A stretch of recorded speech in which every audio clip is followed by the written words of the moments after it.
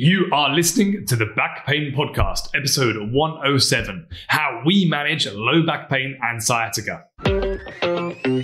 Welcome to the Back Pain Podcast with Rob and Dave, the only show geared specifically to help educate you about your back pain. We talk to the experts to bust the myths, break down the science, and give you all the top tips for living pain-free. So, if you're driving to work, tidying the house, or even laid up at home in pain, we have something for everyone. Welcome back to the Back Pain Podcast, episode 107, How We Manage Sciatica and Back Pain. My name is Dave Elliott, and I'm joined by my co-host, Rob Evan. Hello, podcast friends and family. Awesome. So today we want to talk about the management of patients with sciatica, but we're going to do this in quite a cool way. We're going to use a real life listener case history to help us explain things. So we actually had a lady reach out to us for a virtual appointment after listening to the podcast for some time. She's agreed that we can share her case to use as an education tool and an example of what to expect from appointments, and as a great way of showing how we decide what to do in the treatment room and how we justify different treatments when working with patients with low back pain and especially sciatica. Hopefully this will be relevant to those of you out there listening with, guess what, back pain and sciatica. I do think it should be very useful. Awesome. Ready, Rob? I'm ready. Take it away. Let's do it, baby. Okay, so this is the history, guys. Bear with us. Hold on tight. Let's do this. A 48-year-old female with a 3-month history of sciatica and associated lower back pain. Now, she had previously seen 2 different practitioners. Number 1 said to do specific exercises. We don't know what these exercises are yet. Told me to keep my back straight when lifting and keep my core braced when walking around. Number 2 said to take painkillers and to rest, and that eventually I should get better with time. Not much could be done. Now, she then mentions that both said a scan isn't necessary, even though she requested one from both, so they're not conflicting in all their information.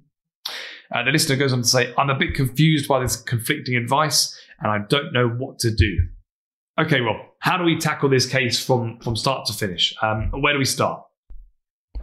So I think whenever you see someone for back pain or sciatica, the first thing that they will do is a really good history. So what that means is sitting down and taking the time to chat to you about what the problem is, how long it's been there for, how affecting is it, or how much does it affect your life? How bothersome is it?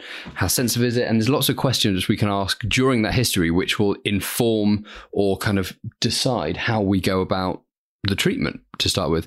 So I think the first thing people start with, especially I start with, or the important things that we'll start with, is firstly kind of how long it's been there, because how you manage, 3 days of back pain and sciatica will be very different to how you manage 3 years of low back pain and sciatica. Another thing to really kind of understand is you, the patient, your kind of thoughts, fears and beliefs and your understanding about what the problem is. Because if you're of the opinion that your back has slipped out of place and it needs realigning, compared to if you're of the opinion that it's damaged and broken, it's never going to get better, both of those need a very different direction in kind of how we manage it. So that's kind of how we would start. So why don't we jump into a couple of those, Dave, and look at how that would affect either of our kind of treatment plans. So I think to start with, if someone's got kind of an acute, really early onset of back pain, and by that I mean they've had it a couple of days. They might have, the classic history is someone's bent down to pick something up, or they've lifted something in the gym, or they've moved house, and they've either had an acute episode where they've gone, ow, my back hurts, or they woke up the following morning after doing something and going, yeah, okay, now my back's a little bit sore, and it's got progressively worse over kind of the next few days and hours. So that's what kind of we'd define as an acute episode of back pain. You agree with that one, Dave? Yeah, most people tend to fit into one of those 2 categories, or around them at least. That slow, gradual onset over a couple of days. So realistically, you might have been ignoring it for a while, but the main symptoms tend to be hitting that. Or, of course, I lifted one big thing. I went to bend and bang, it got me. So then when we look at then how we manage, that acute compared to the chronic, again, for me personally, depending on that acute episode, is this the first episode they've had? Is this multiple episodes? Is this their 7th episode of acute low back pain in a year? Or is this the first time they've ever kind of experienced it? If it's the 7th episode, then yes, likely something probably has to be addressed somewhere. Are they overtraining, overloading? Are they sleeping well enough? Are they just doing too much and their body can't quite handle it at the moment, and we need to kind of build up their tolerance to whatever they're doing? Or if it's their very first episode and it's 3 days and they don't really think anything serious is going on, they're not worried about it, they're not concerned, then yes, we can address that in a much more, it will probably get better, it will probably be managed, it will probably calm down significantly in the next couple of weeks, and give them a lot of reassurance and advice. And if they're not too concerned about it, and there's lots of tools that we as healthcare practitioners use, and by tools I mean things like questionnaires. There's a very famous one called the Start Back that a lot of people would have probably done but not actually known they're completing it. And what that does is tells us, and what it actually does is tells the healthcare practitioner how likely is this patient to go on to develop longer term back pain. And it's based on kind of people's thoughts and their fears and their expectations. People who are very fearful and very worried about their pain are often shown to have a longer term pain if they're not bothered about it and they're not really worried about it. So that's kind of how we differentiate it on those two matters. If someone's had a bit more of a chronic issue, then again, we'll probably much more likely address something. If they've had a longer term back pain, it's not settling down, they've tried lots of different things, we'd look at what they've already tried, what helps them, what doesn't help them, and then kind of build them a bit of a plan kind of around that. The same goes for their kind of beliefs and expectations, and especially with regards to treatment. If they believe that something needs to be done, whether that's some manual therapy, whether it's a manipulation, whether it's whatever it is, we can ask them why. And a lot of my consultation will be about, well, why do you think that needs to be done? And I might put it in a nicer way than that, but it will be kind of around, why do you think you need to have your back manipulated? What are your beliefs around what that does? And kind of exploring that a little bit better. So that's kind of very early in the history. I'll kind of ask those type of questions. So that kind of opens up that branch a little bit. And I guess then we kind of move on to, what helps it, what makes it better, what makes it worse in terms of the pain. I don't know about you, Dave. Is that, similar questions? How do you kind of go about ascertaining those type? Is there things that make it better, things that make it worse? Absolutely. Not only does it give us some clues about the origin or the likely origin of what might be going on, it gives us a great insight when we're looking into creating movement drills or exercises, rehab, whatever you want to call it. When we're looking at trying to formalize some homework for you, if you tell us that getting up and walking really helps, hot damn, we're probably going to give you some walking drills, or we're going to give you movement. If you tell us that the only thing that relieves it is being seated or laying flat, we'll probably try and build some movements and some exercises around being seated or laying flat. Otherwise, it's not going to be congruent with how you're feeling and how you will feel better. This makes it quite tough because we've got those two conflicting pieces of advice earlier there, Rob. One, it doesn't say whether they're doctors or physios, chiros, osteos, whatever they are, but one MSK practitioner said to do these exercises, and the other one said just to rest. Now, both of them could be right, depending on the chronicity, so how long it's been going on for, and of course what alleviates her pain. For me, if resting does help, I'd say, yeah, you're allowed to rest. But I never tell someone to stop moving. We're not the bed rest days, are we? I don't think that's what they've said there, but just in case, we've got to still bash these old things out of the woodwork.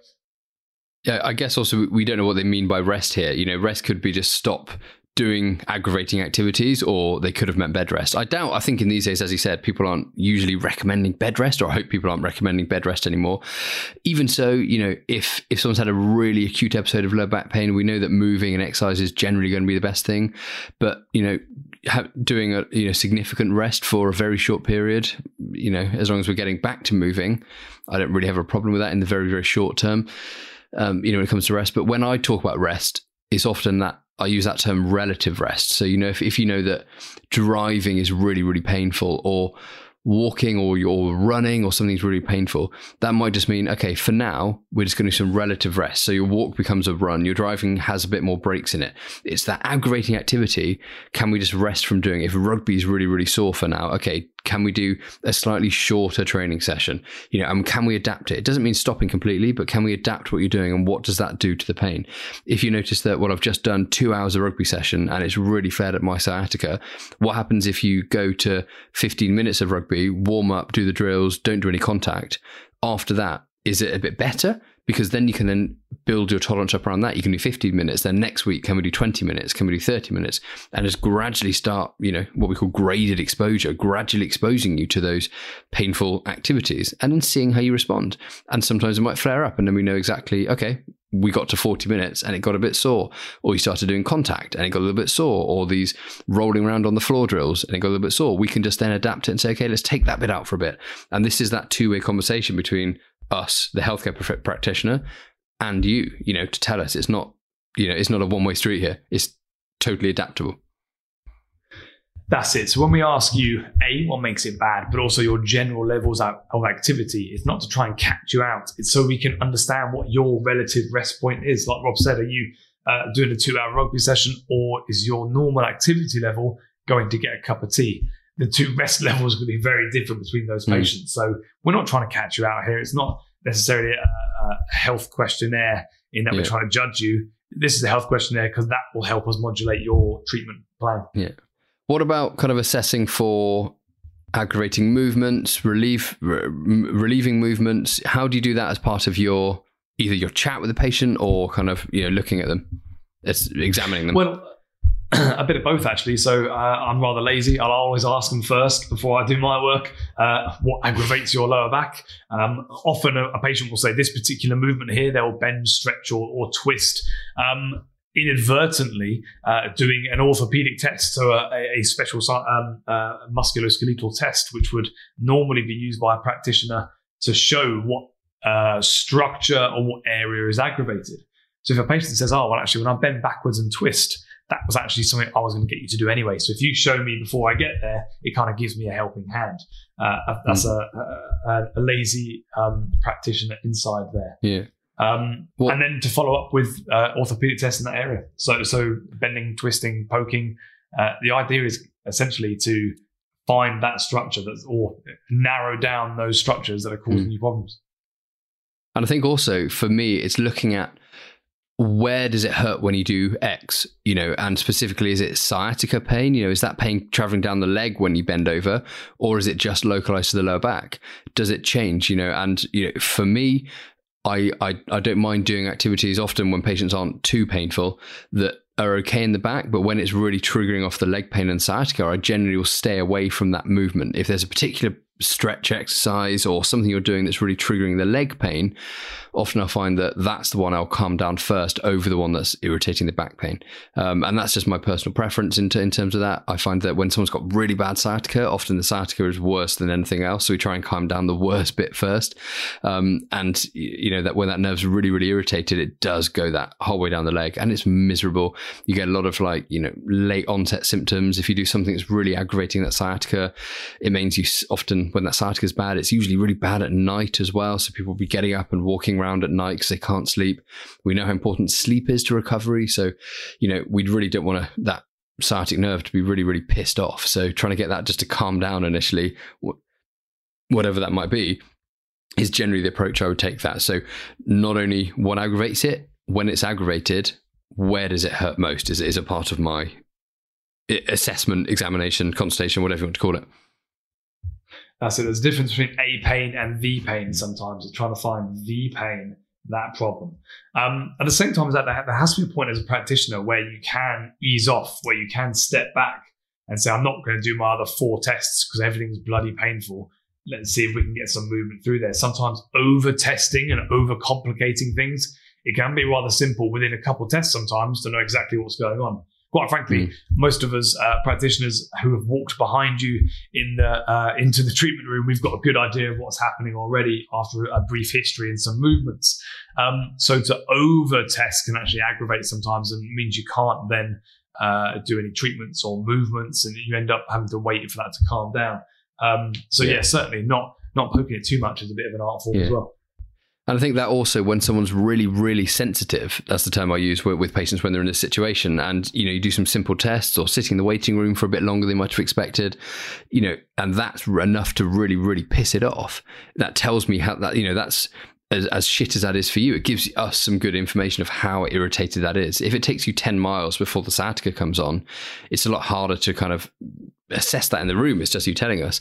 But if we know that, it's really sensitive, and simply bending over to take your shoes off or to put on a gown or whatever we might be doing, it's really flaring up, then we know that's then going to change our treatment plan in terms of, we might start a little bit more gently, when we might not push you into that pain quite as much.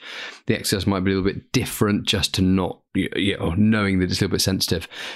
Are we taking any painkillers when it's really, really sensitive? Some pharmacological intervention from the GP, especially those kind of, people might call neuropathic pain medication, nerve painkillers, lots of different terms for that.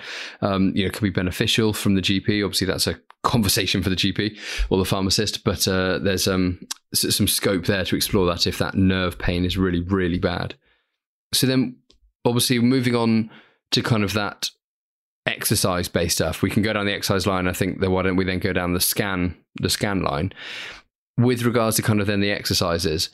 Do you, with someone who's really sensitive to a particular position, say that's kind of arching backwards or bending forwards, how does that adapt then your kind of exercise plan? Do you get people to push into that? Do you get people not to push into it? Do you encourage them to do it? How do you adapt?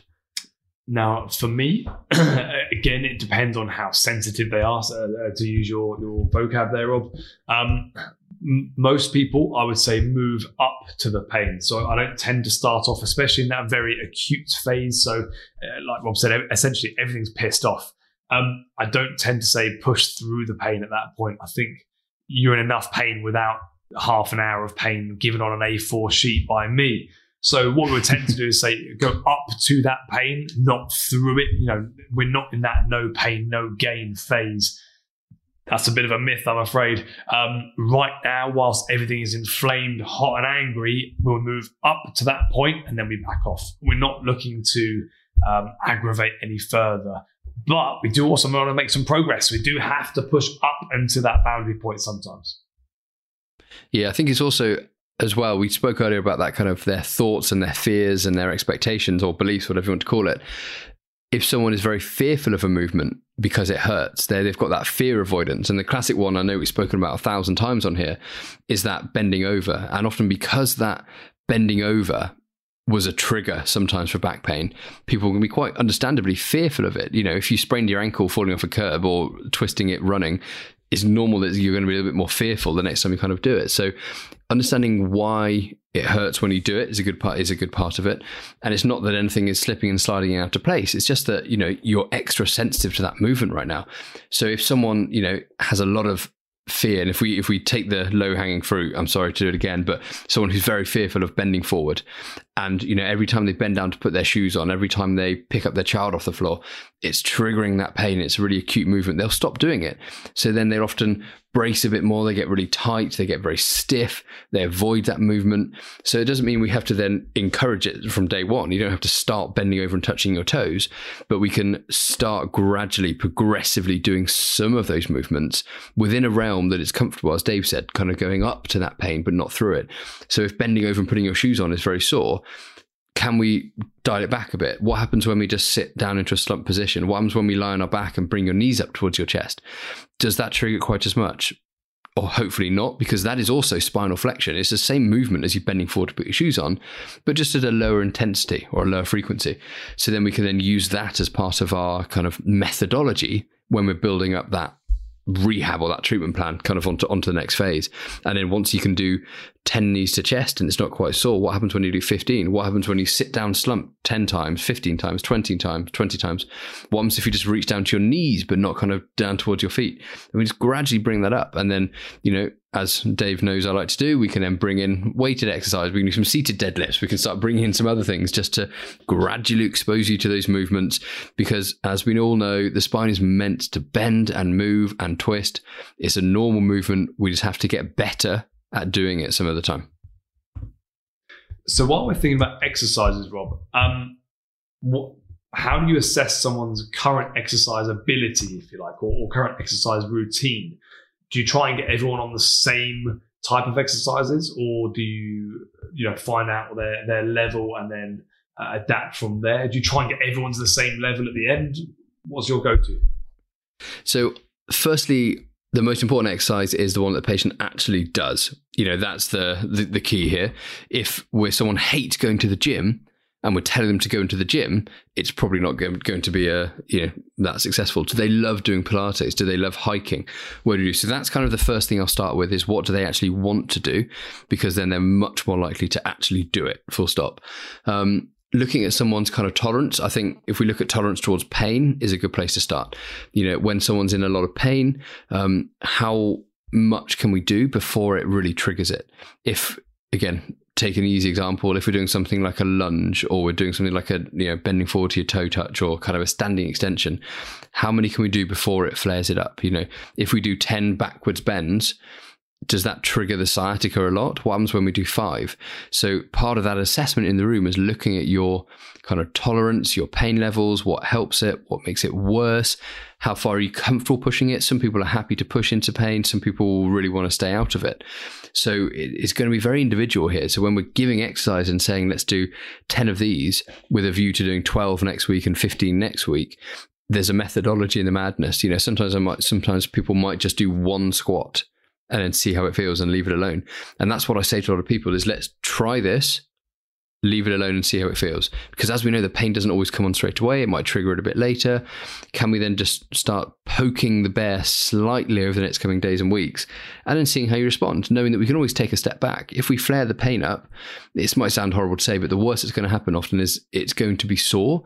We're not going to do any damage to it. And that's really key. Hurt doesn't equal harm here. So just because something is flared up, we take a bit of a backward step. It doesn't mean that, it doesn't mean it was the wrong choice. It just means it might mean we've pushed it a little bit too far that day, and it will change day to day. There'll be days when, you might be able to do a lot of the exercise. It's totally manageable. And there'll be days when it's going to be a little bit more uncomfortable and we can do a little bit less. So it's totally adaptable. If I give someone exercises and I say, let's do, 3 sets of 8, that doesn't mean we have to every single time exercise do all of those repetitions. And I'll say that to patients. I'll say, these are your guidelines. We can go up a bit. We can go down a bit. We can take a day off if it's sore, as long as we're doing some other type of activity, but it's adaptable. I don't want anyone there with a gum shielding, grinding their teeth, thinking they have to do another 8 reps when it's really, really, really, really painful. That's not what we're about. Because Rob told me to. Yeah, exactly. Yeah. So then what about, so obviously this, lady has had similar advice about scans from both of those kind of healthcare practitioners. What dictates to you when a patient comes to you whether you refer them for a scan? And we're talking about MRI scans or X-rays here. Well, this is certainly something we've discussed before. I'm going to put it into 2 really basic camps. Camp number 1 is an easy one. Will it change the treatment that I'm going to administer, or advice that we're going to give? We're going to call this treatment, and for me, that's going to encompass all advice and exercise and any hands-on or anything else. We're going to call that all treatment. So will it change or alter the trajectory or style, and will it influence that treatment that we're going to give? So would there be something that we're essentially searching for that's going to alter that, where we could do harm or damage if we're doing the wrong thing? Secondarily, we're looking for red flags. So anything underneath the surface that's going on that we are... do you know what? Go back and listen to the red flags episode. That's going to be the best way. And I can suggest that's a whole podcast in itself. So essentially anything nasty we think might be going on underneath the surface, we're going to take a deeper look. Those would be my 2 main easiest camps to keep this from turning into a 3-hour podcast about red flags again. Yeah. Yeah, very, very similar with me. I think it's is it going to change, exactly said, what we're going to do? Because, as we know, a lot of the changes which people have on scans are normal. Whether it's degenerative disc disease, crumbling spine, arthritis, all these things that have these horrible terms, they are largely normal. That doesn't mean the back can't get sore sometimes, or even really bloody painful, but they're largely normal. Are these findings that we're having on a scan relevant to what this patient is presenting with. If you've had, no back pain ever, and you've then just had an X-ray, and it's turned out that someone's told you've got severe degenerative disc disease. You've never had any pain before 5 days ago, and it's just flared up. This didn't start because this just kicked off yesterday, and your spine just started wearing away. This has been a gradual process over years, and something you've done has overloaded that spine, and it's become sore and painful. So focusing on that kind of what we call structural pathology can have negative impacts. If we're of the belief that our spine is crumbling and we have severe degenerative disc disease, we're much more likely to then go down the line of having a potential surgical intervention, or something which we might, and obviously some people will do, we might not need in some of these cases. So it opens up the possibility, it opens up a bit of a can of worms sometimes. Now, some people find scans reassuring. Generally, people don't find scans reassuring, but some people do. And those are rare instances. And I kind of make the decision around, is this person really going to find the scan reassuring? Sometimes people will, the problem now is people can self-refer for scans, and you can book your own scan at an imaging clinic. And I kind of make the decision around, well, if I refer that patient for a scan, I'm here to tell them what to expect beforehand, tell them about those imaging findings being normal, for example, in a lot of cases, and then translate the report afterwards. If, Mrs. Smith just goes for a scan, doesn't have someone there to, hold her hand through it or guide her through the process, the implications can be larger. If she then just books a consult with a surgeon and said, I've had back pain and I've got a crumbling spine, what can you do? No one's there to sometimes explain the report correctly, or I say correctly, obviously surgeons are going to explain the report well, but, kind of give her other options or alternative in some cases. So it's a bit of a can of worms sometimes. Obviously, as I said, the other thing being red flags, and that's part of our history. A lot of the questions that we ask in our history are around red flags, and the first question is this something that we can treat, or does this person need to be somewhere else? Does that need to be A&E? Does it need to be a rheumatologist? Does it need to be an orthopedic surgeon? Does it need to be back to the GP? And that's our goal with anyone that you see for back pain is this person safe to be here right now? That's what's drilled into us from day one when we're learning about this stuff, is those red flag questions. And these are all the questions which you would have been asked around night pain and weight loss and histories of other medical conditions, or the more sensitive questions around erectile dysfunction, bowel and bladder function, all those ones. Those are ones which, as we said, get drilled in, and hopefully people should be shit hot at asking all of those questions with you when you have a bit of a problem. So that's kind of my advice with scans. With someone with a 3 months history of back pain and sciatica, no other red flags, I'm very unlikely to send them for a scan, I think, in the vast majority of cases. But obviously some things can change with patients. So with you, Dave, what would change with a patient that would mean that you might consider a scan outside of red flags? Outside of red flags. So for me, it would be a lack of response, or a difference in response that I was expecting to treatment. Again, treatment being hands-on therapy, exercise, advice, etc.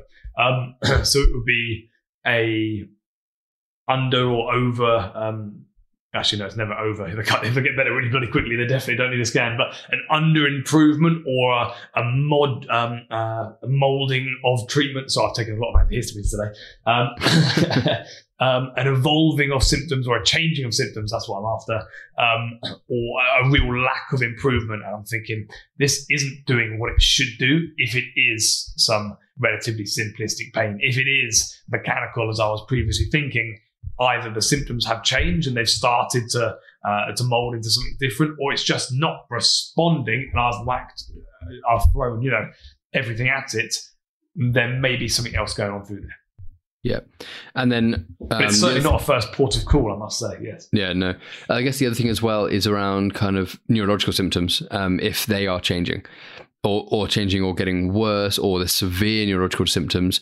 If someone's got, bilateral leg pain down both legs, if someone has a lot of weakness on one side, a lot of numbness, and that's progressing, what we call, progressive neurological deficit, then that opens up the doors. And again, these things by themselves it doesn't mean we send people for a scan, but when these things are changing in collaboration with your history, collaboration with other things you've said, a collaboration with, if you've tried lots of things and it's not getting better, then it opens up that door to considering these possibilities. And this should be a two-way conversation. So when someone's sending you for a scan, or not sending you for a scan, having that question around why not, what would indicate you that I need a scan? What do I do if these things change? And we call that safety netting with patients. I'd say that's with almost everyone that comes through the door is this is what we do if things are changing. Obviously this is your presentation now. If you get any of these symptoms, then you let me know. You let your GP know. In some cases, if these things happen, you go to A&E with things like cauda equina, and so the patients have that safety net of they know what to do if these things change, because we aren't static people. Things evolve over time. Yeah, too right. Anyone who anyone with any kind of radicular pain, so sciatic pain, will immediately have the CES, the cauda equina syndrome, and A&E chat from us, just in case it was to worsen at any point during their tenure. And more importantly, at any point in the future as well. I think we should have these conversations with even people without back pain, in case it was to ever happen in the future. We could catch a hell of a lot more important cases that way. Yeah, perfect. I think as well, the conversation about scans is one I'm having more and more, possibly because, as you mentioned, Rob, it's achievable to just go and have a self-paid, self-referred MRI these days. That's quite an easy thing. They're readily available. And so I'm actually having that conversation more and more with people when they say, look, should I go and get a scan? What if I go and get one tonight? Is that going to help me in my treatment? And so actually having that conversation with people more and more early on, by the way, we don't need to scan for this because this has become quite a feature of treatment recently. Like I said, I think people are just more aware of scans being out there and being available via private means. Do you find that, Rob, are people asking for it more and more, or trying to self-refer and nick off down the road for a cheap MRI? Yeah, massively. And there's imaging centres, which advertise in the newspaper and fly through people's door of, next day MRIs, get your MRI today, self-refer today. And yeah, I think that generally that's not good in a lot of cases. These are complex issues that you wouldn't self-refer for a blood test generally and interpret your own results, because 99% of people aren't trained to do so. I guess the next question then kind of brings us to hands-on treatment, manual therapy, whatever you want to call it. And that's another, not even controversial topic, but a topic that we'll discuss with patients. I think that Dave and I, being in private practice, there will be a kind of an expectation or a bias towards having some hands-on therapy when people come to see us to some degree. And sometimes that can drive types of treatment. People come to us with TikTok videos of saying, oh, can you do this to me? Or, my last guy did this and it always benefited. So one thing I will always kind of talk about when it comes to, are you going to benefit from hands-on therapy, or what are your expectations from it? If someone is thinking that we need their spine realigned, or we need their knots rubbed out, or those type of thing, then, and why that needs to help, then obviously they might have a misunderstanding about where pain is coming from and, why they're in pain right now. So that opens up the door to having that conversation. And then, we know that people's expectations when it comes to treatment and what they expect, will benefit them getting better. So if someone's really expecting and wanting something and you deny it straight away, obviously there's going to be cases when things aren't appropriate, but, and you deny it straight away, then it can, put people off a bit. It can then send them somewhere else to get the treatment that they might want, and that person might not have the same ethical or kind of evidence-based guidelines or treatment ethics that we have.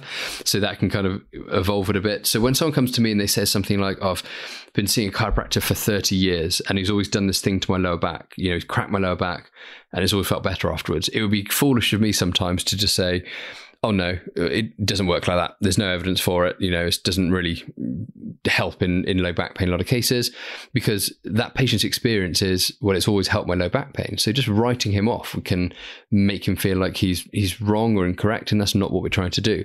But what I will use is, if it's appropriate, use something like a manual therapy technique, whether that's a manipulation, whether it's massage, whether it's mobilization. If A, they think it's going to help them, B, I think it's going to help them, and there's obviously no contraindications to doing it. So I might do something like that in order to, help build some of that rapport with the patient, help them feel a bit better, because we know manual therapy works like a bit of a mechanical painkiller. It helps reduce pain in some people, which is fantastic. But then we can use that as an opportunity to get people moving a bit more. If we do some manual therapy and they get 24 hours a week of relief, that's fantastic. They can walk more, they can lift more, they can do more, they can play with their children. And the benefits of that are fantastic. Manual therapy doesn't fix your pain. No one would expect a painkiller, paracetamol, to fix your back problem. Exactly the same thing goes for manual therapy. It helps modulate the pain, it helps manage the pain, allowing you to do a little bit more. Exactly the same way a painkiller does. I think people coming with the expectations of being fixed and then walk out the door, that means we need to have a little bit deeper conversation sometimes with these patients. Absolutely. Like I said, it's tough when someone's benefited from it in the past. But I mean, you're right. If it's safe to do so, I will adjust, like I said, in order to create rapport, in order to alleviate, even if it's a temporary window of pain relief, as we've described it before. I mean, that is one of the great things. Although it might not be healing in the way that we thought it was once, it still does feel pretty damn good if done right. And it's okay to have stuff that feels good sometimes, especially if you're in a hell of a lot of pain. That can be an alleviating thing, or at least a reassuring thing in itself. It's okay to feel nice sometimes. Yeah. And I think that's the other thing, is exactly as you said, that it's okay to feel nice. It's reassuring. If someone's been in pain for a while and you can give them a window of opportunity to feel a bit better, then that is sometimes a relief of it can get better. And I'm not just stuck in this pain cycle. When we've been in pain for a long time, or even a long time, even pain for a few weeks, a few days, it can feel like it's never going to end. So it's having a bit of relief, a bit of respite from pain. It can be really beneficial mentally as well to be in a good place.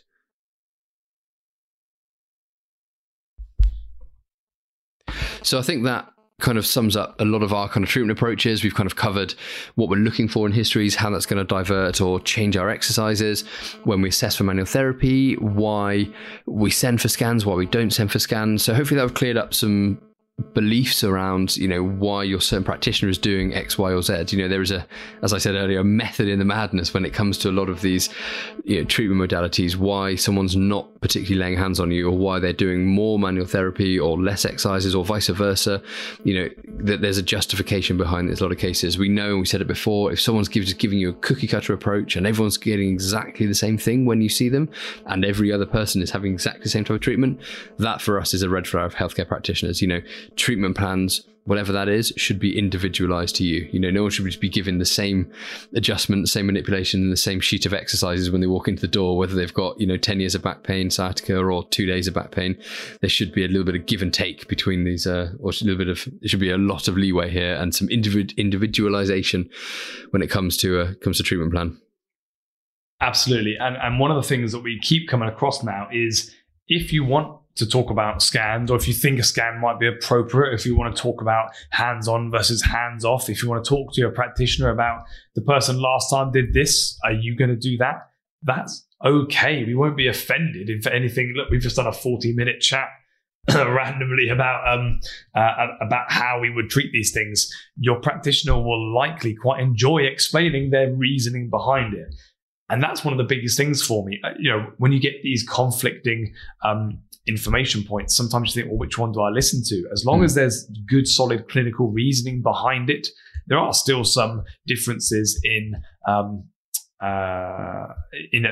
some differences in opinion, as long as they're aligned with things like the NICE guidelines for back pain. So if you look up NICE guidelines for acute low back pain, as Rob mentioned earlier, then as long as there's good clinical reasoning behind it, I'd say it's pretty safe to follow that guidance. Yeah, bang on. So I think that's a pretty decent episode there, explaining all of the things that we kind of covered today. As a reminder, if anyone is struggling with back pain, we do offer virtual consultations, and that can just be a chat. It can be a second opinion. It can be interpretation of some X-ray, some X-ray or some imaging scans or some MRI scans. We do a lot of, as I said, this kind of second opinion type work, which is sometimes people just want to have a bit of a chat over their symptoms and help formulate a plan. We can point in the direction of other local experts as well. If you're looking for someone to, give you a bit more a bit more guidance as well.